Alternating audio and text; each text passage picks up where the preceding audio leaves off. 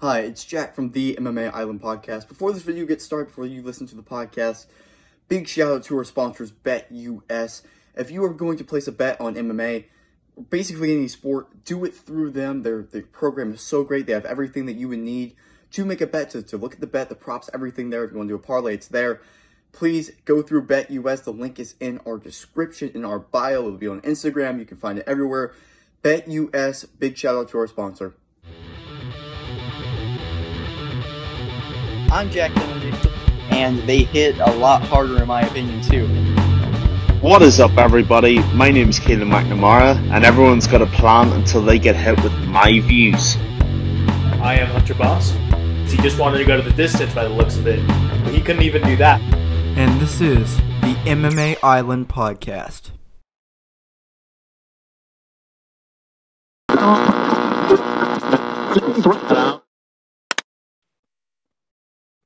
Hello, everyone, and welcome to the MMA Island Podcast. I am Jack Kennedy alongside Keelan McNamara.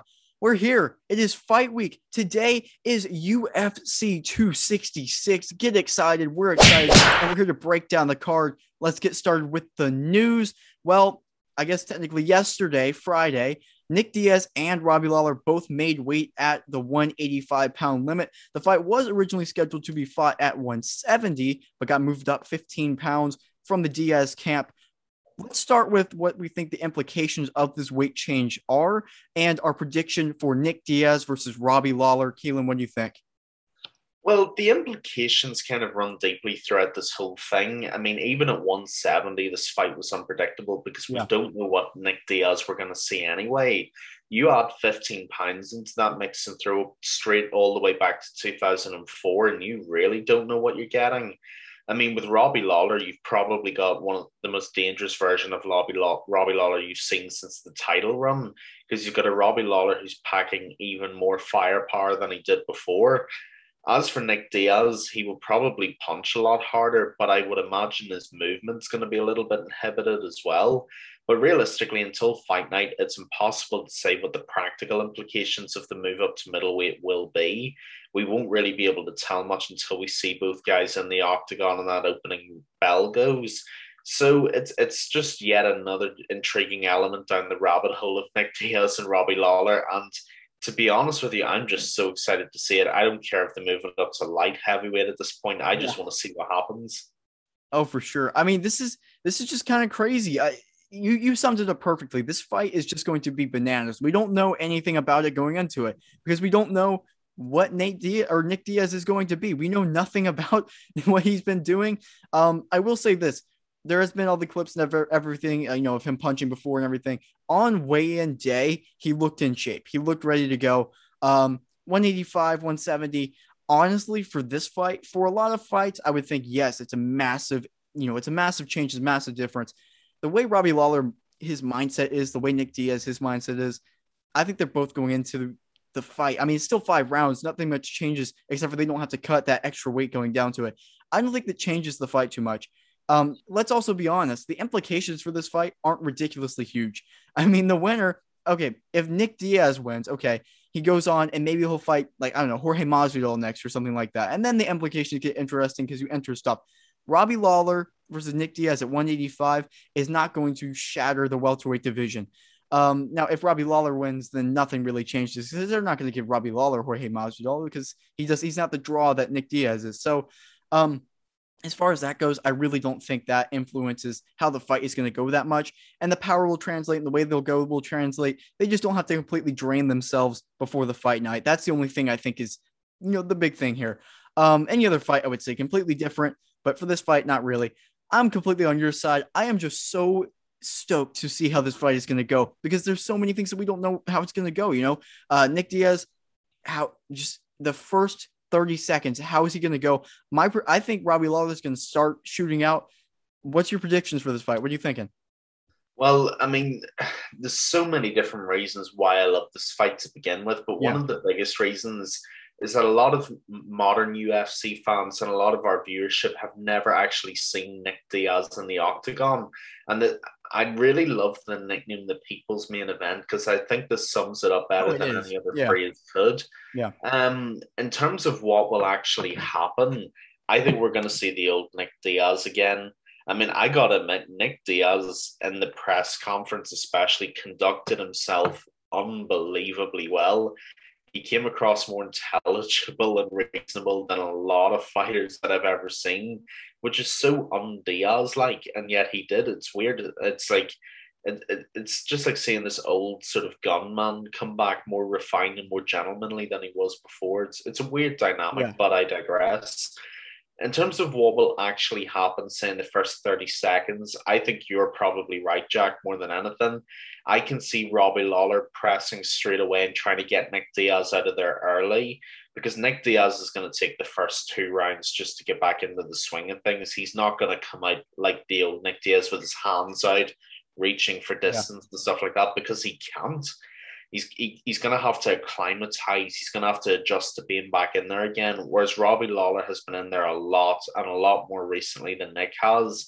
So the first round or 2 for Nick is going to be a feeling out process, but he's going to have to survive those first 2 rounds, because Robbie Lawler will be looking to put him away with one hellacious overhand. Yeah, for sure. I mean, who do you think wins though at the end of it? I'm forcing it on you. You have to make a pick. Dude, I love these guys. I love them both so much, and it's such a hard thing to have to predict. The problem is I can see both for equally meritorious reasons. Robbie Lawler's been more active. Robbie Lawler punches harder. Nick Diaz has a better gas tank, better stamina, maybe a better chin as well. I don't know. I'm going to go on a bit of a limb here, and solely because what I think it would do for the welterweight division would be unbelievable. I'm going to say a Nick Diaz decision. I love it. Yeah. Hey, why not? Why not? I could see this fight going to the decision for sure.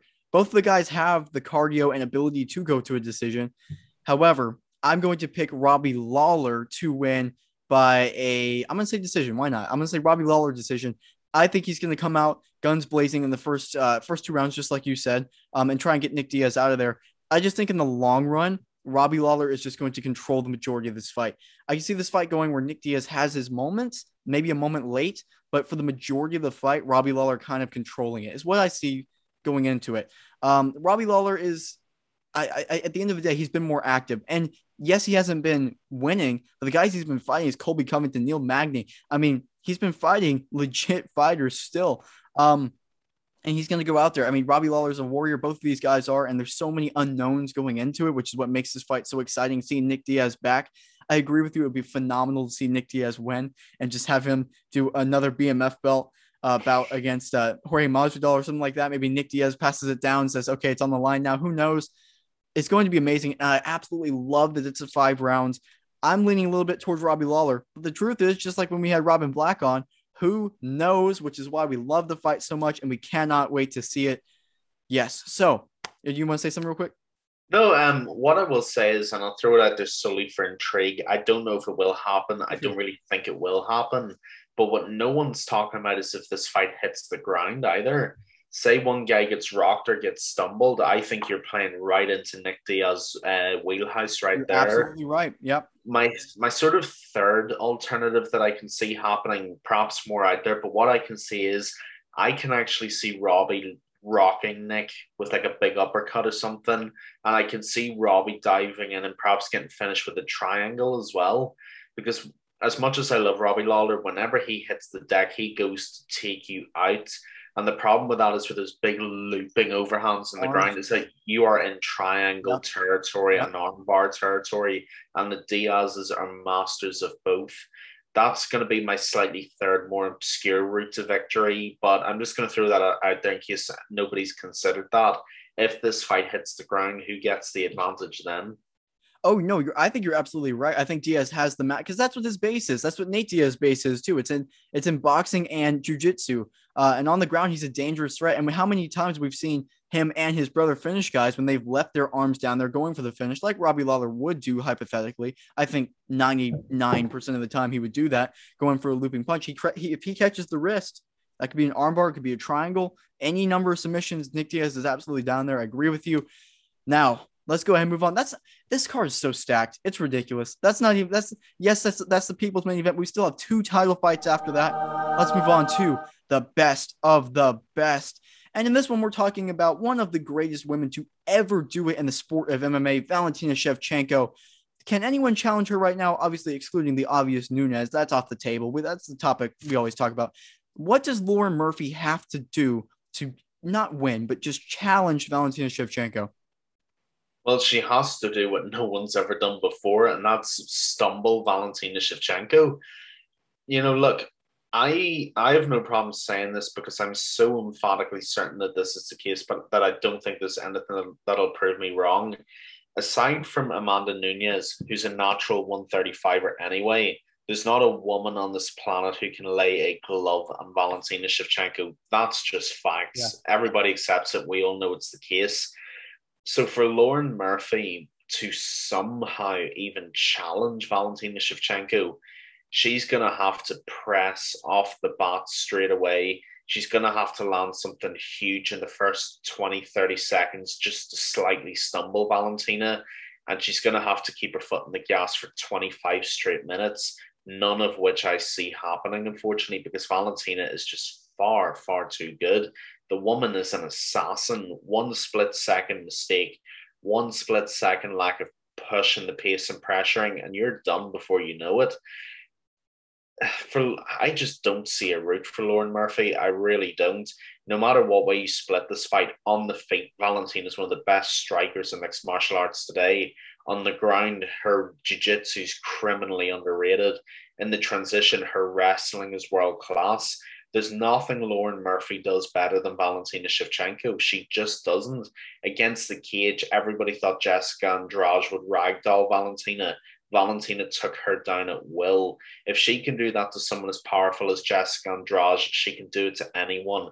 If she did it to someone as tall as Caitlin Chukagian, she can do it to anyone.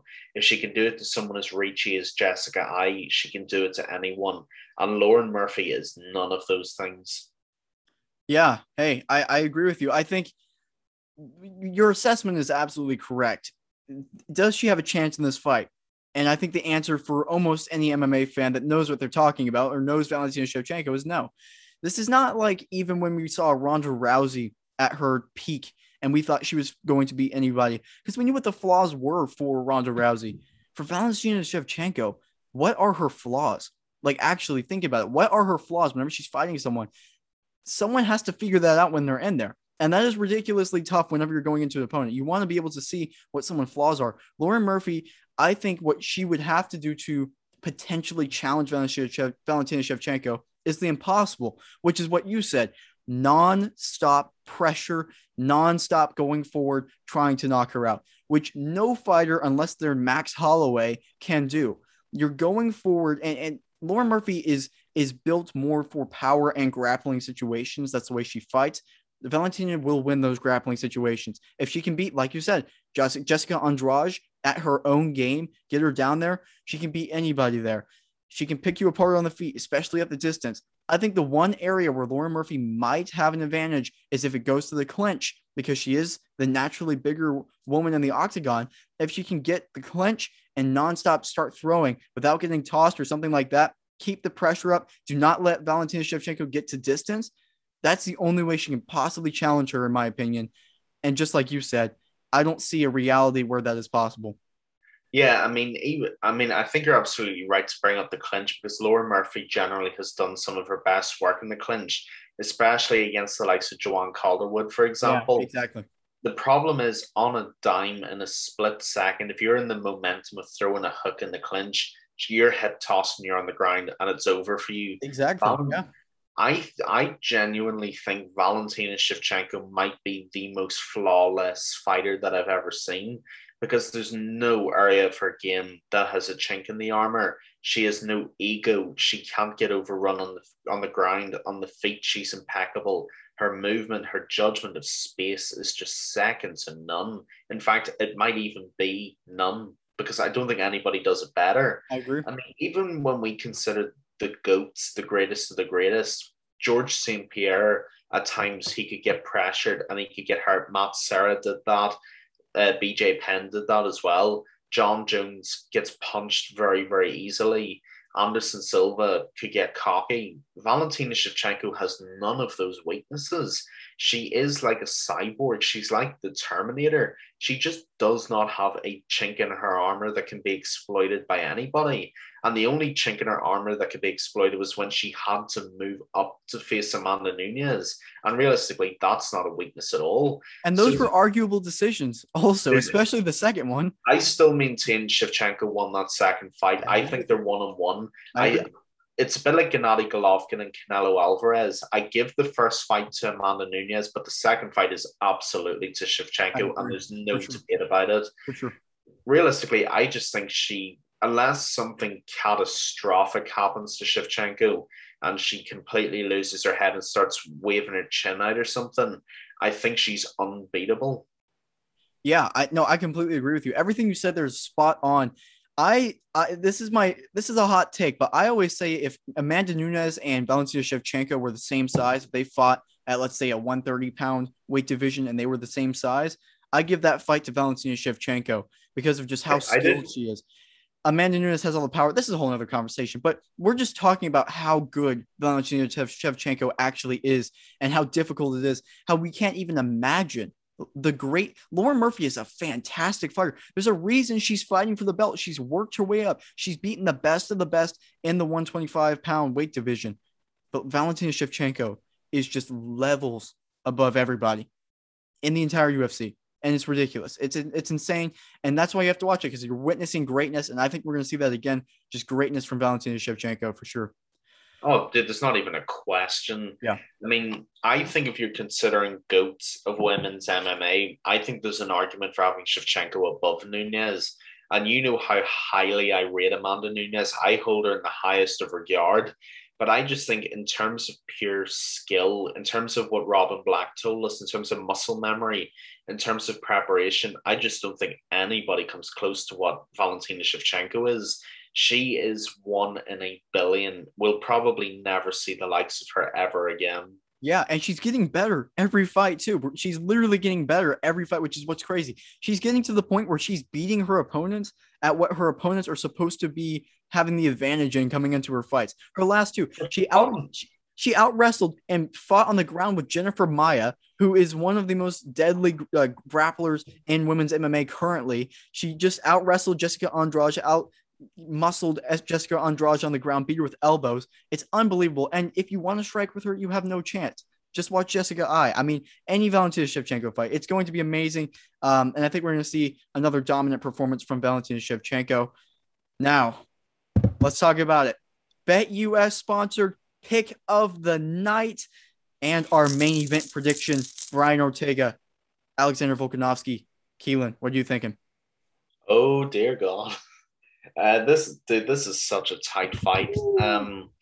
It's almost impossible for me to call because these two guys are good at such different things, but they're so good at what they do that they almost neutralize each other and everything.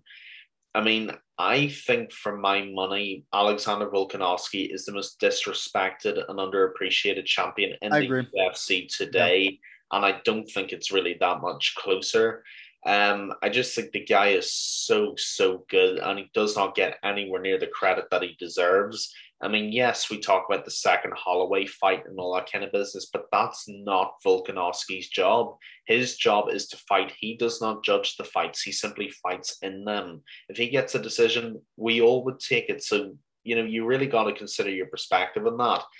And as for Brian Ortega, you know, T-City 2.0 is a very real thing. And the evolution that he's undergone since the Holloway loss is just probably beyond anything I've ever seen, because that kind of devastation and that humiliation would have broken a lot of people. Yeah. But it made him stronger, and he came back better than ever before from it. And that's the sign of a champion. I mean, that's the simplest way you can put it. It really, really is. As for how I think this fight is going to go, I just think this is probably the most impossible task that we've had in terms of calling a fight. In fact, I think this is just one of the hardest title fights we'll ever have to predict. But I am actually, see, my opinion and my Bet US pick are completely contradictory, and I've never been in this position before. Because if you were to bet on this fight, I actually like Bet US's money on Brian Ortega. I mean, he's plus 155, and I think that's very good money for the fight that we're facing. I think it's smart money. I do think it's safe money just because he is that genuinely good. The problem is every time I play this fight out of my head, I see Alexander Volkanovski winning, and that'll come as a real shock to a lot of people. But I just think Volkanovski's so underrated that he's going to sneak in and stun everybody yet again. I think with Volkanovski, you've got pressure that's perhaps equal to or greater than Holloway's pressure. All right, you don't have the boxing, but then you have the wrestling, and that's a completely different beast on its own merits. I can see Volkanovski taking Ortega down and damaging him on the ground. And I can see a split decision for Alexander Volkanovski. Ooh. That's how tight I think this fight's going to be. So people, if I'm giving you contradictory advice here, I do apologize because it is contradictory. I'm not even going to lie to you. It is contradictory and it won't make any sense. Out of all the odds that I can see in this card, I'm not betting on Lauren Murphy at plus 800 because just no, don't do it. $1 down on that. Why not? I mean, you have nothing to lose. They've put 50 cents in it or something if you really, really want to. Yeah. But I mean, out of all the odds, I mean, Curtis Blades' odds aren't bad, but I still think Rosenstruik takes that fight. Way too close. That fight could go either way. It's far too close. If you wanted my advice, people watching this on the internet, I would tell you to bet on Brian Ortega, but in my own analytical mindset, I see Alexander Volkanovski winning this. See, I actually love that. And we're going to disagree on everything except for the Shevchenko thing, but that makes a great podcast, and that's why we're here. And this shows just how phenomenal this fight card is, top to bottom. We haven't even mentioned Dan Hooker's on the prelims. I mean, you have Merab Dvalishvili fighting again. It's a shout out Dan Hooker and Hakprost for making weight, by the way. Unbelievable. And he was asked about it, and he's like, well, we agreed to do it. And they're going to deliver. I respect to both of those guys. They should both move up in the rankings despite whatever happens in the fight. For that. Yeah, exactly. That's what, true fighters for sure. Whenever you're looking at, so I'm going to tell you why you should pick Ortega and be confident to put your Bet US pick of the night on Ortega. And it's weird for me to pick a main event because my big thing is I stay away from main events whenever you're betting.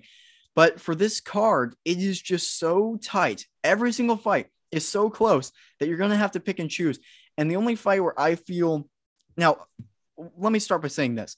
I love what you said about Volkanovski because for some reason, now I'm going to pick Ortega, but I'm getting that feeling too. Every time I picture the fight, and I think it's because of just how we saw Brian Ortega fight in the one title fight, the one title opportunity that he was given. And it was just a total change from the undefeated, almost perfect looking prospect to getting battered by Max Holloway. And that's why I think I keep saying Volkanovski winning this. But when I look at it objectively from my mind and think about it, I look at what Brian Ortega did when he took 2 years off, which was a genius move. Completely it was amazing. Completely reinvented his striking and went out there and dominated the Korean Zombie on the feet. Barely even attempted a takedown in that fight and rocked and beat the Korean Zombie on the feet. The Korean Zombie is one of the best strikers in the featherweight division and in the UFC as a whole. And he beat him on the feet. Brian Ortega, who was getting absolutely mauled and battered on the feet by Max Holloway. Max Holloway was literally having to put up his hands in the fight because he felt bad for the guy. He went and reinvented that. If that Brian Ortega goes out there with that style and fights a guy like Volkanovski, who is a shorter opponent, he will have the reach on him and forces Volkanovski, maybe rocks him a little bit. Volkanovski can get rocked. He got rocked a couple times, 3 times bad against Max Holloway in that fight. If he can go out there, put that pressure on there, force Volkanovski to shoot, that's my thing. If Volkanovski takes him down, Brian Ortega is so dominant on the ground. That is who he is. At his core, at his base, is a jiu-jitsu fighter. I don't know if it's the best thing in the world for Volkanovski to take him down. I kind of get shades of how I felt about Michael Chandler versus Charles Oliveira going into it. Michael Chandler wants to keep the fight on the feet. Now, granted, I think Brian Ortega is a better striker comparatively to Charles Oliveira based off of what we saw the last fight. If Ortega brings that striking there, and if Volkanovski takes him down and lets his guard down for a second, Brian Ortega can end the fight. He can end the fight from anywhere on the ground. And then, look, if Volkanovski's like, okay, I don't want to be down here, you go back up, and then Ortega's back on the feet. And that's why I love Ortega in this fight. And that's why I think plus 155, look, for this fight, that's a big underdog, all right? This fight is as close as it gets, which is why we love it. We love main events that are close, but don't get too many of them. This is a main event that could seriously go 50-50, and that's why we're disagreeing on it. I think Ortega just has the skill set, and if he comes in with that championship mindset, if he fights like he did against the Korean Zombie, I love this fight for Brian Ortega, and that's where you should put your money at plus 155. Dude, I can't be mad at the word that you've just said because every single syllable you've just said makes complete sense. It does. I'm not going to argue it. The problem is as well, everything that you've argued for Ortega, even on the ground, I can kind of counter-argue with Volkanovski.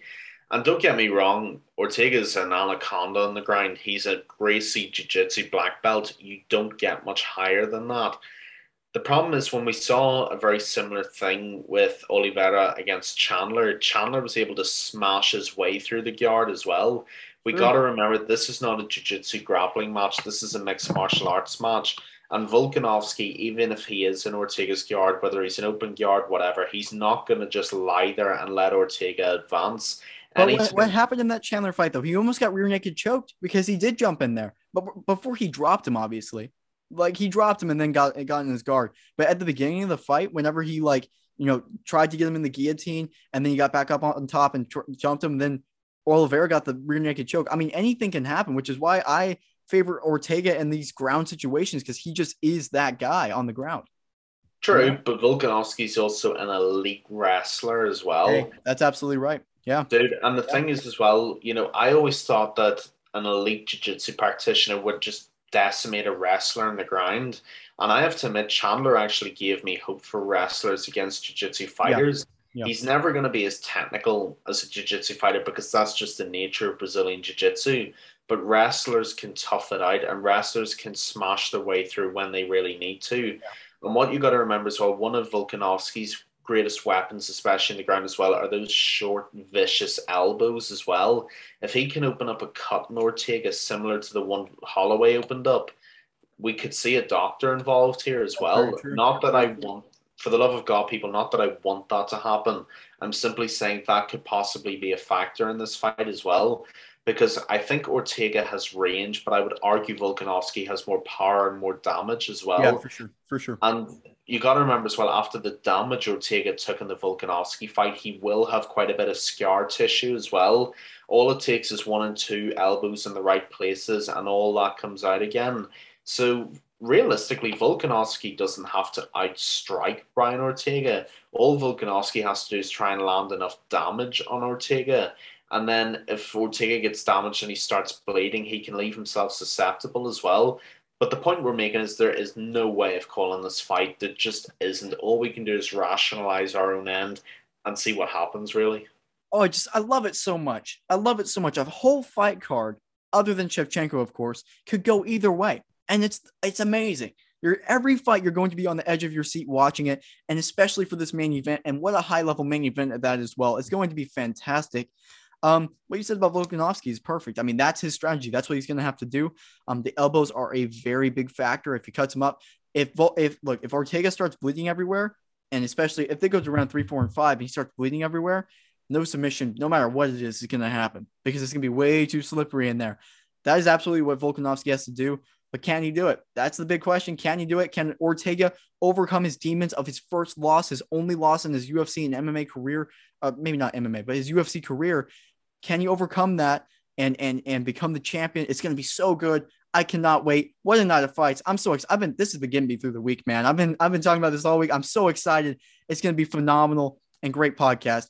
So everyone, thank you so much for listening. As always, make sure to like and subscribe on YouTube. Make sure to listen to us everywhere, literally everywhere, including iTunes and Spotify. Make sure to follow us on Instagram at mma.island and check out our website, mmaisland.net. As always, everyone, thank you so much for listening. Oh, also real quick, big shout out to our sponsors, BetUS. Look, if you're going to bet on Ortega, which technically both of us did say to do it through BetUS. You're going to get good odds, good money, good analysis. Do it through them. Thank you, everyone, so much for listening. Great podcast, Keelan. Amazing podcast, Jack. And thank you, everyone, once again.